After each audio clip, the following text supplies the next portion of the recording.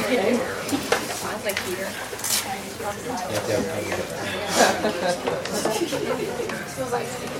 That's right. We're in 1 Corinthians 13. And if you're visiting with us and you would like the booklet that we put together for this class, it's up here. Be sure and get you one on the way out. You guys might want one from Arkansas. I don't know. But you're certainly welcome to have it, and we'll make more. We're to the word rude. And go back and help me out now. What are the words that we've had so far? The first two are very positive. Love is patient. Love is kind. Love is not jealous. Love is not proud, puffed up, arrogant. All of those words. And now, love is not rude. Now, do we have to look very far? Do we have to look very far for rudeness in our society? We have become the most, growing up in the 60s with all the things that were in the streets and the burning the cities and over the Vietnam War and all the racial things and all of, it was the sexual revolution and all of that. Very exciting to live through that, but also very, very nothing like this. With the TV and all of the news and the elections, people are rude. In a lot of cases, God said, don't be rude. Don't do that. That's hard not to do sometimes, isn't it? When people are rude to you, what's our normal reaction? Well, we're normal, but oftentimes what is our reaction? Oh yeah? I'll show you rude here. Well, Jesus said, don't do that. Do not do that. In the original Greek, the word literally means, and you can read as well as I do, but I think it's important for the folks who are watching it online. We have people in Qatar and Holland and all kinds of places that watch these classes. Roots in the Greek says, do not act unbecomingly or without graciousness. What's the root word of graciousness? Grace. He said, don't be ungracious. It carries with the idea of shameful, disgraceful behavior. I like that shameful. That to me just really rings a bell. Well, should be ashamed of their actions, and they are not. They're not. Unfortunately. They're not. In the also in the Old English, 500, 600, 700. We talked, this morning in the 1400s about that time, back when England had kings and queens and all of that. The word. Wait, I did it for you. What's the opposite of rudeness? Oh, brilliant class. Courteous. In the original, 500, 600 years ago, with kings and queens and all of that, the word meant, see if I've got it here, courteous, to act in the way of the court. Courteous, courteous, to act in the way of the court. And the idea being that if you were a servant in the service of the king, you were expected to act a certain way. To be courteous, to act with grace, that kind of thing. So, are we in the service of a king? Yes, we are. How are we expected to act?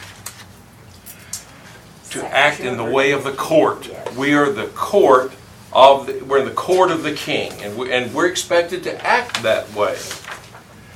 Now here's the rub. Do we always do that? We do not. Mitch does not.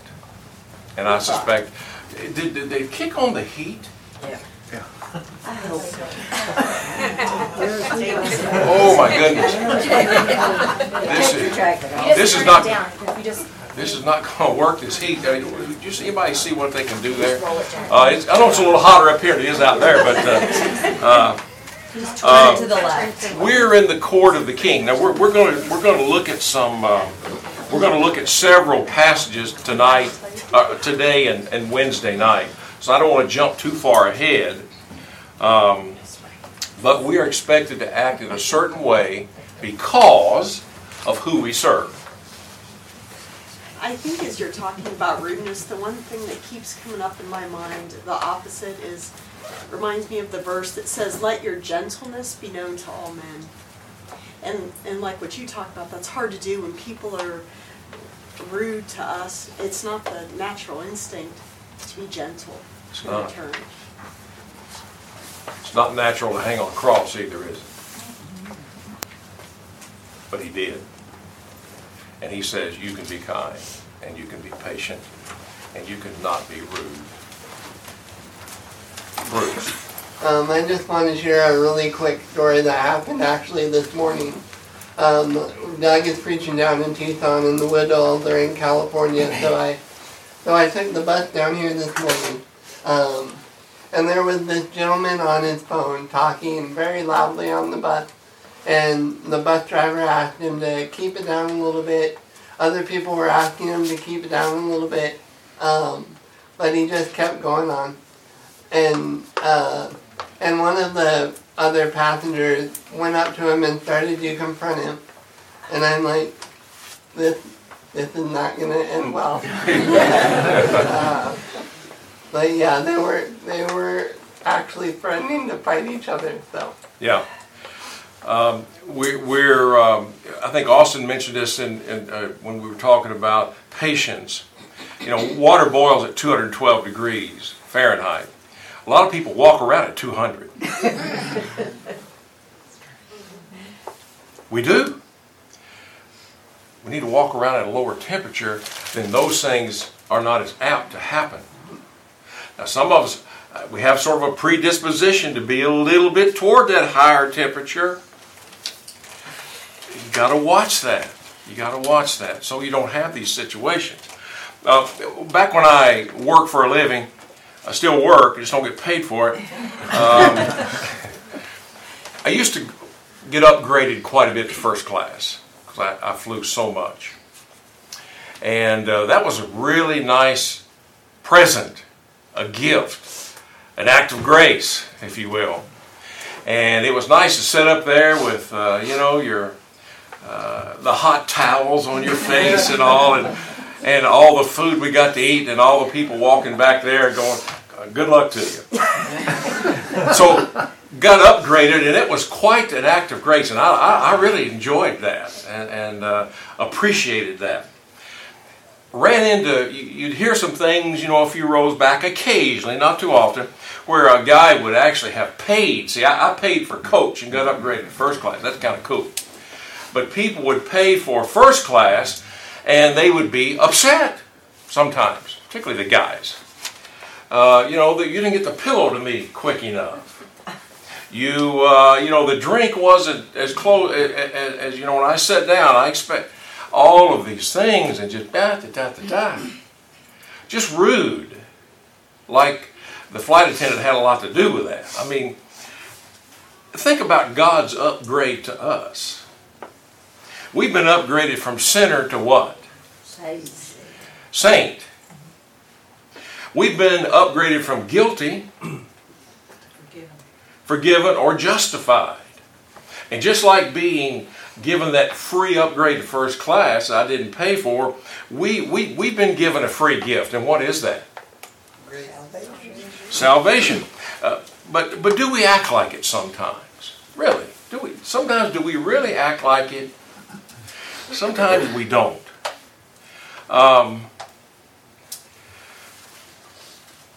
Give me some examples of well, I don't want to get into that too much. Actually, we've already got some. I was going to say examples of being rude, but can we be rude? See item C there, where it says, "Give examples of religiously being rude, being without grace or graciousness." acting unbecomingly, shameful, disgraceful behavior. Can we do that religiously? The thing that upsets me the most, and I know you've heard it a lot as well as I have, telling someone else they're wrong instead of telling them how to be right religiously. And that to me is very rude, and you're going to turn them off. You will. Remember Ken Leach, when he was here, he would say, in this kind of a context, you're going to hell. You don't have a Bible study? No, I don't. No, You- I'm walking out. You people don't want to hear that. There's a way to approach things. I mean, I've seen this when I was much younger, where there would be brothers who would want to get into a fist fight over some passage that they disagreed with. Well, that's rude. It's very rude. That's discourteous. That's shameful. You know, we can't do that.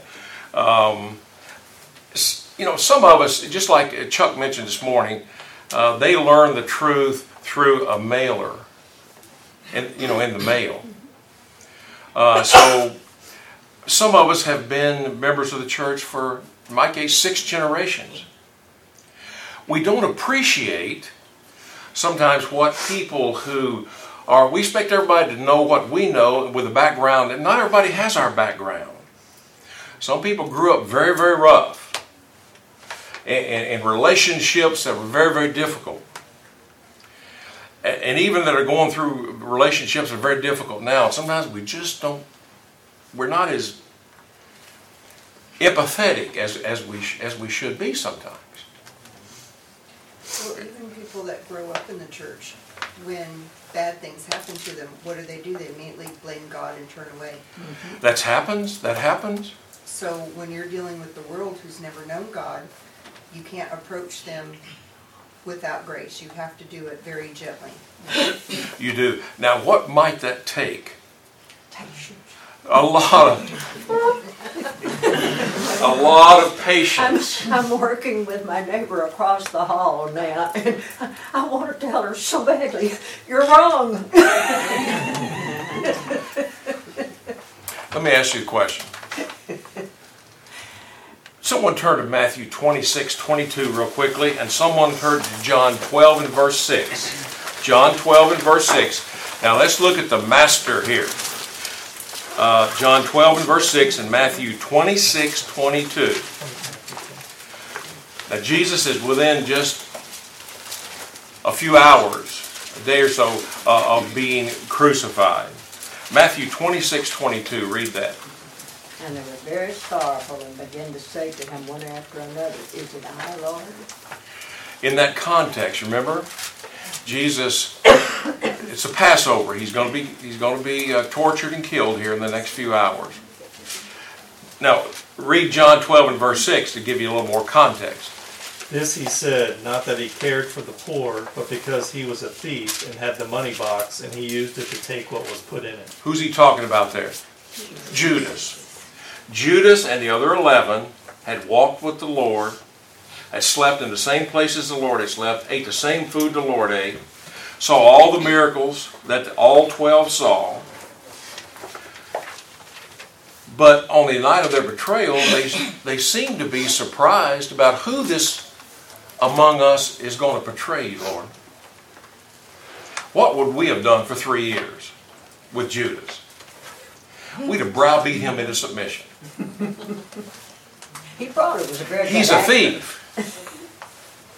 This guy, why did they not know? Because the Lord treated him just like the rest The of Lord treated him just like he treated the other 11, knowing in just a few hours this man's going to betray me and have me killed. And during all of their walks, they walked for hundreds of miles, maybe 1,000 miles.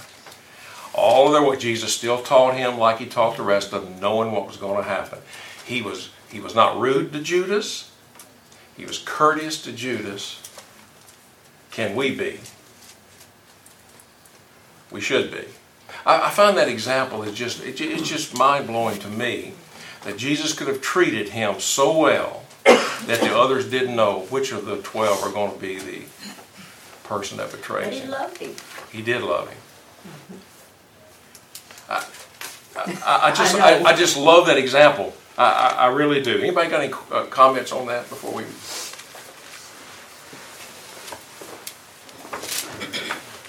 Okay. Point B up there was, love can be courteous, tactful, isn't that true? Polite and respectful without compromising the truth. Explain that to me, Alan.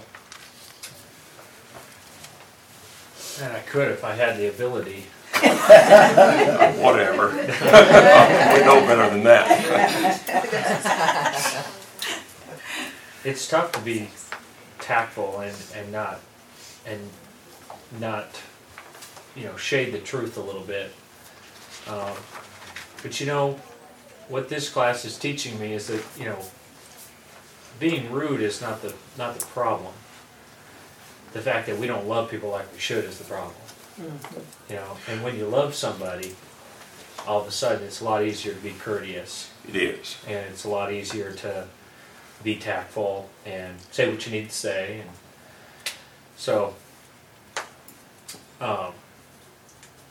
that's the biggest thing I'm getting out of this class, is that when I look at my problems with being rude and being stressed out and saying things I shouldn't say, it's oftentimes because I don't love the person enough that I'm dealing with. Right. That's exactly right. I knew you could do it. Craig, and then Mike. Just a quick piggyback on that. Sure. Think about Ken Leachisms is people don't care how much you know until they know how much you care. It kind of goes hand in hand with that. But it's easier to, maybe that tact is easier to express if you're really coming from a standpoint of, I truly care about you, and now how can I say that? If that truly comes across, it'll be a lot easier to then come across in a tactful, loving. The Kenism didn't come to my mind when he said, you're going to hell, you want a Bible study? But that very thought came to my mind is, you can tell people that if they know that you truly love them and you're acting out of their best interest. That's true. They can actually receive that. But if they don't believe that you love them, they're not going to accept you saying that. Well, it's just your opinion. Right. Yeah. Think from their angle. I empathize with. No, I tell her she's wrong. Well, and I empathize. I know where you're going with that. But at the end of the day, put yourself in their shoes. You telling her she's wrong. What does that mean? I mean, it's your opinion. Right. Until you've got the care, or certainly the foundation of knowledge, she would have to have eventually too. It just doesn't have any meaning. Scripture to back it well, up. and certainly, yeah. No, those are great points. And people will not go along with you until they get along with you. Even if they get along with you, they don't go along with you. As a general rule, I was talking about. Oh, okay. Yeah, there are I'm sorry. exceptions. No, you're right. There are exceptions. There are exceptions, Mikey.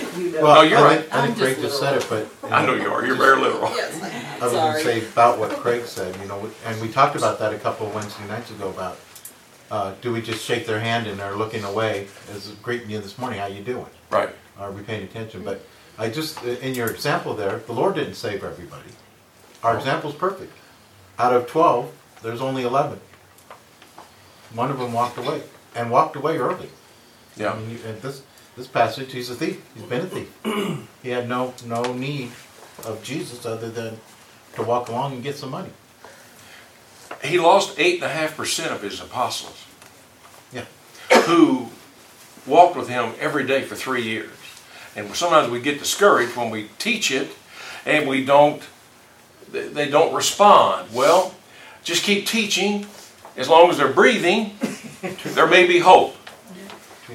I agree. I think that we need to love other people. I think that as a society, we're very judgmental people. We are. So I think everybody has a story, and instead of trying to judge somebody on what you think they are or what they're doing, I mean, we can stand for the truth and try to teach that, but we need to really let down, not to be so much judging. That's true. Someone turn to James 2 and verse 13 real quickly. James 2 and verse 13. It goes exactly along with what Denise was saying. James 2 and verse 13. And there are others. But that's the one that scares me sometimes. James 2 and verse 13. For judgment is without mercy to the one who has shown no mercy. Mercy triumphs over judgment. Oh boy. judgment is without mercy to the one who shows no mercy. In other words, if that's how we want to play, the Lord said, okay, but that's how I'm going to judge you. Is that how? Would you like that? No. Well, then what makes you think I would like that? That's like we They will won't. be forgiven as we forgive. That one scares me too, and this goes right along with it. It does. I just jotted down a few, and you can help me here, and then we're going to move on to the golden rule, as I called it here. Sometimes we forget names. Now, not everybody's good with names. I get that. Sometimes we snatch parking places. Sometimes we interrupt others, do we not? I can do that. I've done that. Sometimes we can fail to show up for an appointment and not call. Sometimes those who are habitually late, do we understand that's rudeness? Yeah. When you make a habit of being late, you're a rude person. You're not considerate of others. Now, we're all going to be late. Can't make a habit of it because it doesn't bode well for you. People take that as an affront. They do. There are probably 1,000 other ways that we're rude. Now, some of them are more serious than others. I get that. But we have to be really careful because I suspect Jesus wasn't any of those things. Now, remember, on the very first day we said, we're gonna read all of these with your name in it, and none of us read the first word because we couldn't. We put Jesus' name in, and it was flowed smoothly like butter. So that's as Alan said, if that's all we walk away from here in another, 6 or 8, 7 weeks, whatever it is, if we get that, and what Craig was saying, and others, then the class will have been worthwhile, that we just view people differently maybe than we did before. I did this morning. A guy who comes with his son, and I'll go by and I'll say, good to see you today. And today I've been slapped around lately over that, so I said, I stopped. Now there's 5 other people kind of waiting to, well, you're going to have to wait because how are you? And how's your son? How's school? Are you looking forward to Turkey Day? It doesn't probably mean, but we have to, I think, spend a little time with people instead of just saying, hi, how you doing? In fact, sometimes don't even stop walking. We just keep going.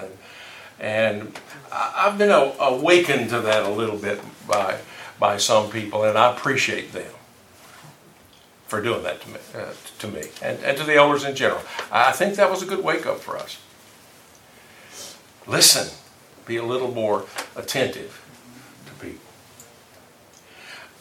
Does anybody think that's true? Rebecca? I do think that's true, and I think it's really easy to put it all on the part of the person saying hello. But there's also a component to, are you showing love back to the person who's inquiring about your life? I think in society in general, we are so quick to be like, I'm fine. So I've made a point of it when people ask me how I'm doing. I'm like, you know what, my blood sugar has been awful. I had a cortisone shot and my blood sugar has been over 600 for the last 3 days. Oh. And I feel like garbage. That's how I'm doing today. But people won't know. You can't relate to someone who doesn't give you anything back. And that's something that strikes me a lot with people who, leave the church or leave a congregation because they say nobody's friendly. Well, everything is a two-way street. If you don't give somebody anything back, they're going to stop trying. Exactly. No, I think that's 100% correct. Did everybody hear that? It's 100% correct. It takes two, doesn't it? That we do have to on the other end, you can't be the first one in, the last one in, and first one out. And sometimes even move to other states and never even say, what do you expect? There's a lot of truth on that side too. Does everybody agree with that? Okay. Sharon. I think the world makes us pretty bitter. That, you know, Okay. it's, when we go out in the world, we're at work, whatever, people ask how we are. They're not really asking. They They're don't not. really care. It's a pleasantry. And That's so true. we become very accustomed and very acclimated to just say, well, I'm fine because, you know, maybe I know you don't care or I know that my business is going to be spread everywhere. But we have to remember that this is the church and That's we do right. have people who are truly willing to help and go far above and beyond. And we do have to tell them that we need help. And that's incredibly hard to do when you become so accustomed It to is. not asking for help. Great point. Out there's different. And we want to be courteous and won't do all of that. But remember whose court we're in here. Great points. Great points. I love both of those. There's a time and a place for everything, and Okay. I'm sorry, but if you engage yourself in a deep conversation with everybody that you meet, from the time you park the car to the time that you get into the building, you will never get into the building. So just because somebody asks you how you're doing and you say great or okay or whatever the case may be, it's not maybe the right time to have that conversation. Can you If pick out need- one? If you need to have the conversation, then it's on that person to say, hey, I'm not doing great, you know, but this is maybe not the time to have that Yeah, conversation. And then if you really care, then you follow up. That's true. So, and it all starts with relationships. You must have those relationships with one another. That's absolutely true. But sometimes we may have to have a little, just like Chuck had his little sayings and his mother and her little quilt, maybe we pick out one or two and say, that I'm going to focus on these. That's what I did this morning. Pick out one or two and give them a little extra shot of time and concern. You're not going to get everybody. Maybe next week you pick out somebody else. And whatever works for you is fine with me, but I'm afraid I looked over people too long and not spent more time with them. Seems to me. That's just me. But what you said, whatever, great points, by the way. Absolutely. So something that I've noticed as a habit for me is that I try to do all of these things, like being patient and being kind and loving towards the people that I work with, especially with the students, because they're just kids. And then I find myself really drained and exhausted by the time that it's Sunday. And so I'm like just kind of like, I feel like I'm empty. And I don't know if anybody else feels that way, like especially when you're dealing with like how like cold the world is. But then it's easy for me to just think like, okay, now I'm in another place where I just have to keep pouring. And like the world doesn't really give back because it doesn't have Christ. They don't. They often don't. And I've used this before, and I know my kids and Veronica probably heard it, so they don't want to hear it anymore. But in the back of my desk in my office, when I had an office, I had a cartoon. It was called Monkey Management. And Monkey Management had a series of little vignettes, little cartoons, or little series. You know, this is episode 1, 2, 3, and so on. And here's the boss at his or her desk. And a subordinate's coming down the hallway, and he hears them. Uh-oh.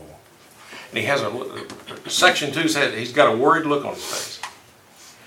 And the employee coming down, he's shuffling, she's shuffling, you know, and he knows trouble's coming. Then the next one, he's looking up at the door, and he's got that furrowed brow.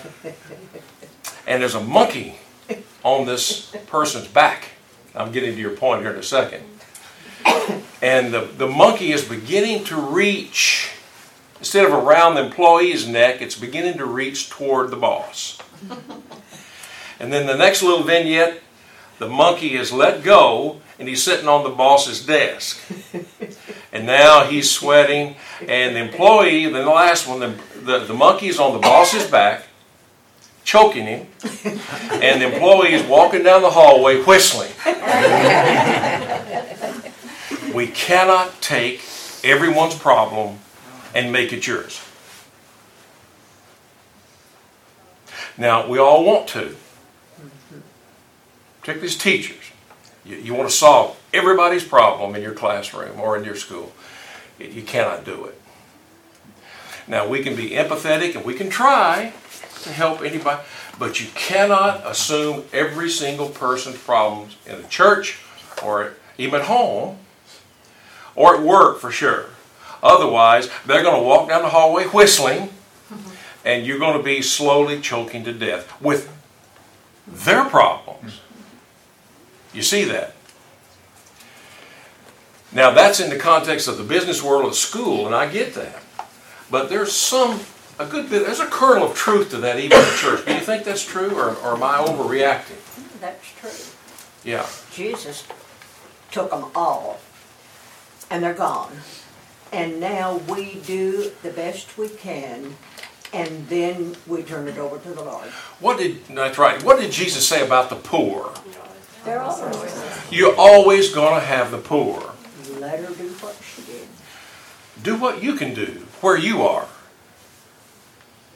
Now the word poor, that can be literally poor, it can be poor in spirit, it can be poor in whatever, and you've got to try to help what you can, where you can. But you're going to have the poor with you always, you're going to have people with problems with you always, and primarily it's their problem. Now, we'll try our best to help. Remember Galatians 6, we're going to carry our own packs. That's what that word literally means, a pack. In the military, you know what a pack is. You put a pack on. You're going to carry that pack. Now, if someone falls down because they can't carry that pack or they got blisters on their feet, what are you going to do? You're going to try to help carry that load a little bit. We have responsibilities to carry our own pack, but sometimes the pack is too heavy. Then we better help them pick that pack up. Forever? No, to help you get back on your feet. Because it's still your problem. We're just here to try to help you, Mike. I heard in a class a long time ago, and I don't remember where, but we're supposed to bear one another's burden. You don't take on one another's burden. The comparison is like, I think you said on a Wednesday night, it's like the oxen being hooked together. You take the weaker one with you and carry them until they can work. Right. But you don't take their burdens and take them onto you. You just help them along. And I think I know I do. I lose sight of that because Teresa tells me all the time, all you want to do is fix things. Yeah, that's what I want to do. I want to fix things and go on to the next thing. I don't want to be bothered with this. Yeah. That's amazing. That's what men do. That's what we try to do. We fix stuff. We fix it. No, that's a great point, Mike. Except some gluing I got to do. Yeah, well, we all do. A few weeks. Women sometimes, they don't want to, they just want you to listen for crying out loud. He knows it. Let She him would do come it. home and I'd say, well, I'll go to that school, I'll fix that. And she'd go, dude, I don't want it fixed. I just want you to listen. Men fix things. So, you know why? So we can cross it off our list. We got a list. Listening fixes more things I know. than a hammer and some nails. I understand that. Well, no, I don't understand that. But that's men. But we're having to learn. Sometimes women just want you to listen. It could be, I'm saying women, you know what I'm talking about. But we're wired differently. Just listen. Man, would you be quiet already? You're trying to go fix something. I didn't even told you anything is broken yet. Yeah, Teresa prefaced that with, I want you to listen to this. That means you're not going to fix it. I'm thinking that's the way to go. You need to start doing that. I don't. Yeah, just first right out of the chute. Nothing's broken. That's right. I want you to listen for me. All right. As dumb as I am, even I can understand that. Sharon. 2 points. I do that with my dad because I vent to my parents a lot, and I start the phone with, okay, Dad, I'm just going to vent, and when I'm done, I want you to tell me how right I am. And I just want you to tell me that you love me and you're so sorry that my day was bad, and we're going to be done with this.